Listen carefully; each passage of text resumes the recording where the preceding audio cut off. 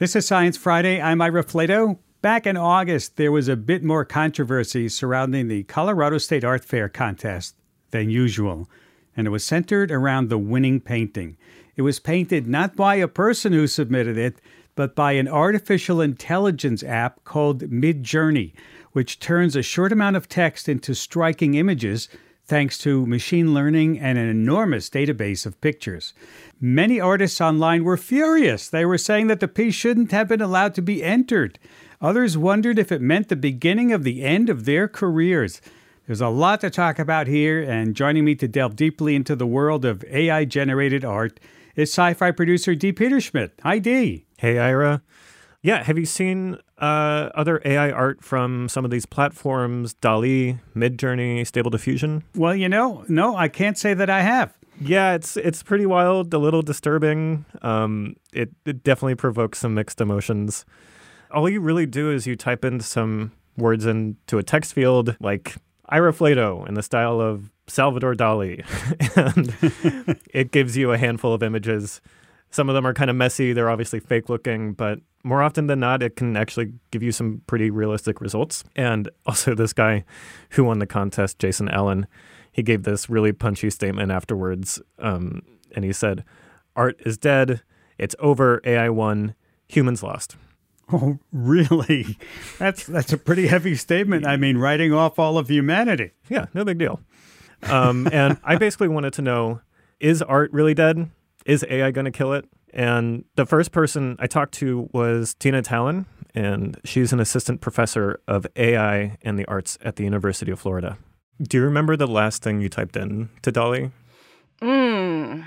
To be honest, I think it was something related to Aperol spritzes. Why? I was trying to create art to go above my bar cart, and I couldn't find an Aperol spritz poster that I liked on Etsy.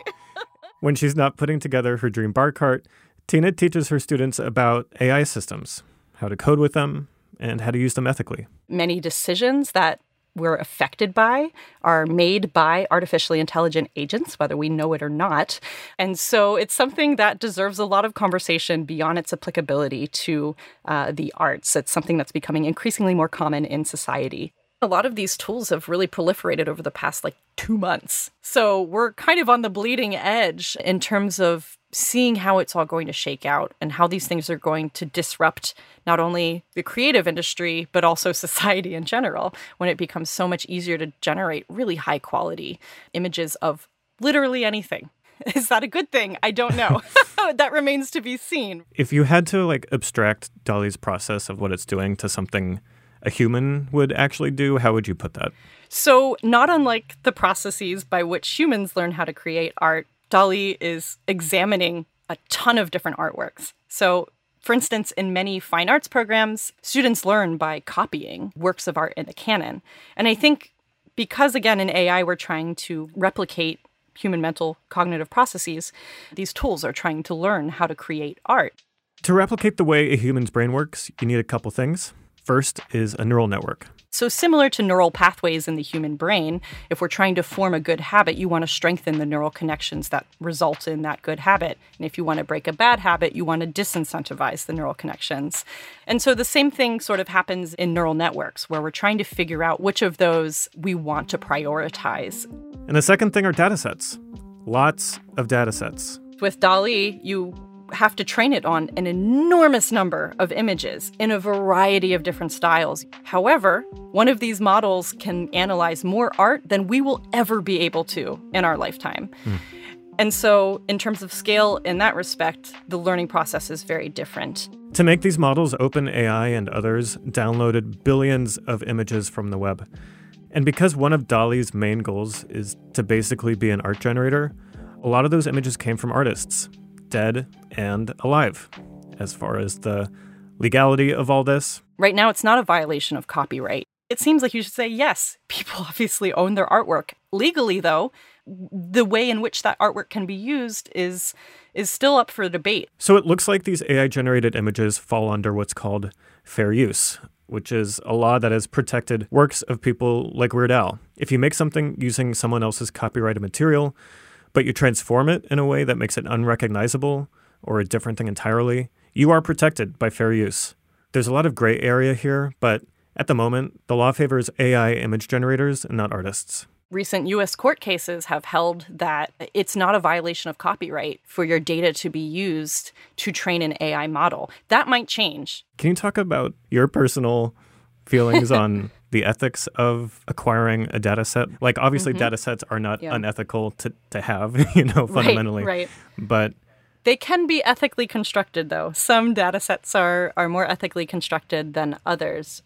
Data are a reflection of a society's values. And I'm a huge proponent of consent in all possible realms, but especially when it comes to data set creation. A lot of the popular image generation models, DALL-E, Midjourney, Stable Diffusion, their developers did not get permission from artists to scrape their work to make these models. Models that ultimately may undermine those artists' ability to get work in the future. I think that they should have some say into whether or not they want their work incorporated into these data sets. It's not even difficult to even imagine an ethical AI. Janelle Jumalan is an illustrator and VFX artist. And it's just like, hey, just don't use copyright data. And if people want to contribute to this data set, they can. And here's the crazy part. Artists are weird. We like weird things. We like new and interesting things. And I'd be willing to put my artwork in this data sets because I like weird things and I like trying to see where things are. But the fact that, these companies didn't ask any of us for our consent is really telling to kind of the ethics of how they're producing it. And it's just frustrating. Even though Janelle is not a fan of how these companies establish themselves, they are actually pretty pumped about this basic idea. So much so that they've begun to integrate it into their illustration process. I thought it was cool and rad as heck.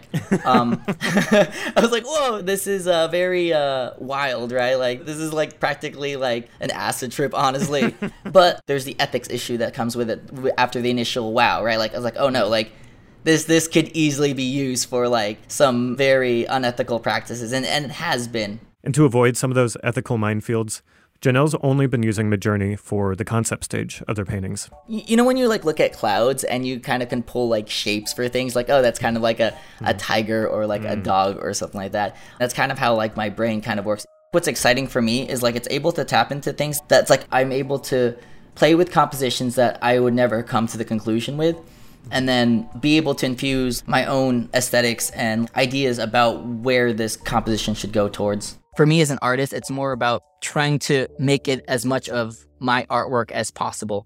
Janelle's echoing an idea I saw on Twitter that maybe a more ethical use of this software is to use it as a jumping off point, generate a bunch of quick visual concepts, get inspired, and then complete the illustration just like a good old-fashioned human would. That way, the stolen art side of this stays out of the final product, and maybe the artist will have more time to make the illustration better. So I thought it would be interesting to commission Janelle to make editorial art for this segment based on that process, which they're already familiar with. Usually when I contract artists for editorial art, I have a pretty good idea of what I want the final illustration to look like, but I wanted to give Janelle and Midjourney a prompt and let them take it from there. So yeah, the general prompt I want to give you is how you feel as a working artist about the expansion of AI on the art world. And I'm just going to leave it really vague, like that. Very artsy, yes. I know. Yeah.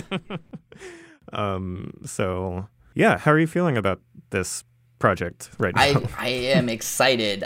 Like I said, I've just been very vocal on Twitter about trying to find this middle ground solution, right? Because it's usually the opposite corners where it's AI should never be used, and also AI is going to replace all artists. I understand the sentiments of a lot of artists being threatened about that, and a lot of my energy, at least with my own platform, is less about trying to stop or impede it and trying more about to protect the artist. We need to find ways to kind of coexist in this weird world that we're living in right now. So they want to find a middle ground someplace, it sounds like. Yeah. So they're going to come up with a prompt. They're going to put it in Midjourney, and Midjourney is going to give them back a bunch of results. We'll decide on our favorites, and they'll paint it from there. Sounds great. Yep. And I wanted to dig in more to this idea Janelle brought up, that we should maybe start thinking of ways to live with this technology since it doesn't really seem like it's going anywhere. And some artists are also concerned about how generative AI will affect vulnerable communities. My name is Stephanie Dinkins. I am an artist who works with artificial intelligence and emerging technologies. I think my art is really a set of experiments trying to figure out where communities of color fit into the technological future. I got in touch with Stephanie because she spent almost the past decade integrating AI into her art and using it as a way to reflect on race and gender. She's made an AI chatbot called Not the Only One that you can have conversations with. To construct its database, she collected oral histories from 3 generations of her family where they reflected on the Black American experience. A lot of artists the past few months online have been very vocal about I'm never going to touch this. I'm never going to use this in my work. But what do you say to people who, for their very own legitimate reasons, kind of refuse to engage with these systems? In the realm of artists, I'm like, okay, that's your prerogative. Go ahead. In the realm of people, I always think that we do not have the luxury and cannot afford not to engage this technology. I don't like this idea of having to play catch up once we realize how deeply embedded the technologies are in the world that we're living in, and how the ability to craft some of it, work with it, understand it, gives you a power or at least an avenue to power. And so for me, I much prefer that people engage and try to figure out than abstain. Even though the developers of these models are not transparent with how their algorithms work, Stephanie's been trying to get a peek behind the curtain anyway. Since 2016, she's been typing in different variations of the words Black woman into these models and seeing what kind of images they give back to her. And what they returned at first was not what she was expecting. And what came back at me was a kind of image of a white figure in a black cloak. Right? And you have to think, I'm like, what? Why am I getting this result? Like, how is this functioning? But those results have changed lately.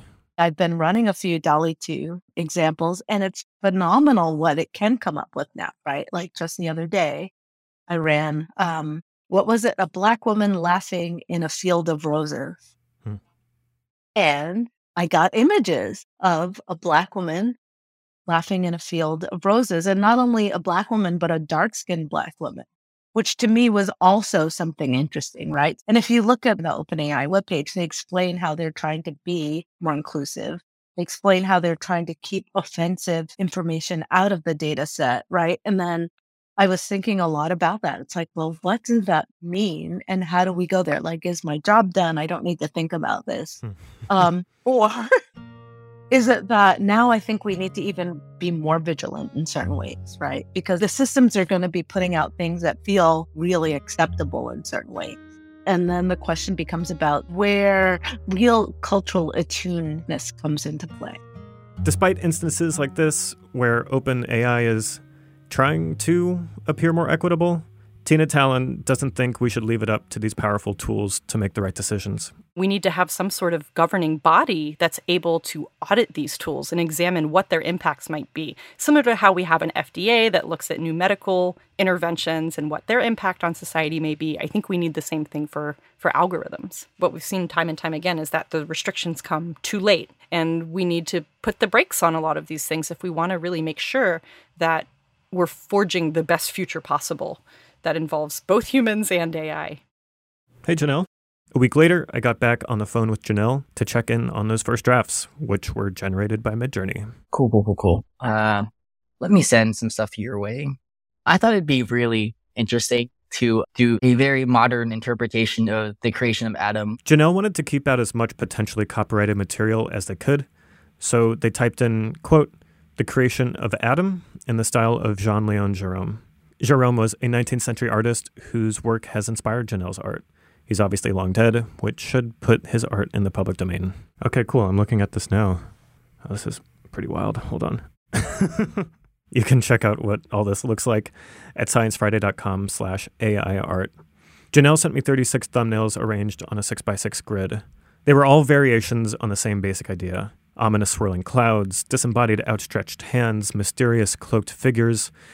They were like religious paintings from my nightmares. God, the more I'm looking at this, the more I'm like freaking myself out. Where it's like I'm starting to see skulls in there, and like twisted faces. That's like, and, see, that's like the fun part for me. It's like, you're like, what are these shapes? Is that a dragon? It's weird because like the idea of creating prompts from like artists that had passed away, like you're creating artwork that they would have never made in like a weird, almost like sci-fi, like necromancy kind of thing, right? And now you have art that never existed from this artist. And it's almost like looking at like parallel timelines of things that never happened, right? Yeah. You're completely right. Maybe this is the most sci-fi thing about it to me so far. I think actually like directly interacting with it in this way, where you are kind of like peering into like alternate timelines that you can just create it well. And it's like, it's here right in front of me. Like I'm looking at it. It's kind of surreal. Picasso making the Mona Lisa. That's a thing you can literally write in the art thing. And it's a thing we can see now. And it's so wild. Like there's a timeline that happened and it's just. Yeah,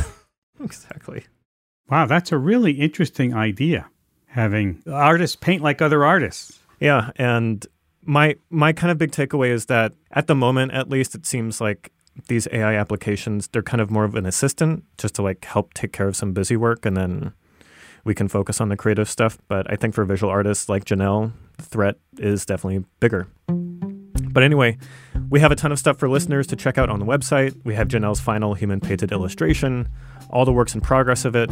They even took screen recordings during the painting process. And we also have samples of Stephanie Dinkin's own AI-influenced artwork on that page too. All that's on our website at sciencefriday.com/AI art. Thank you, Ira.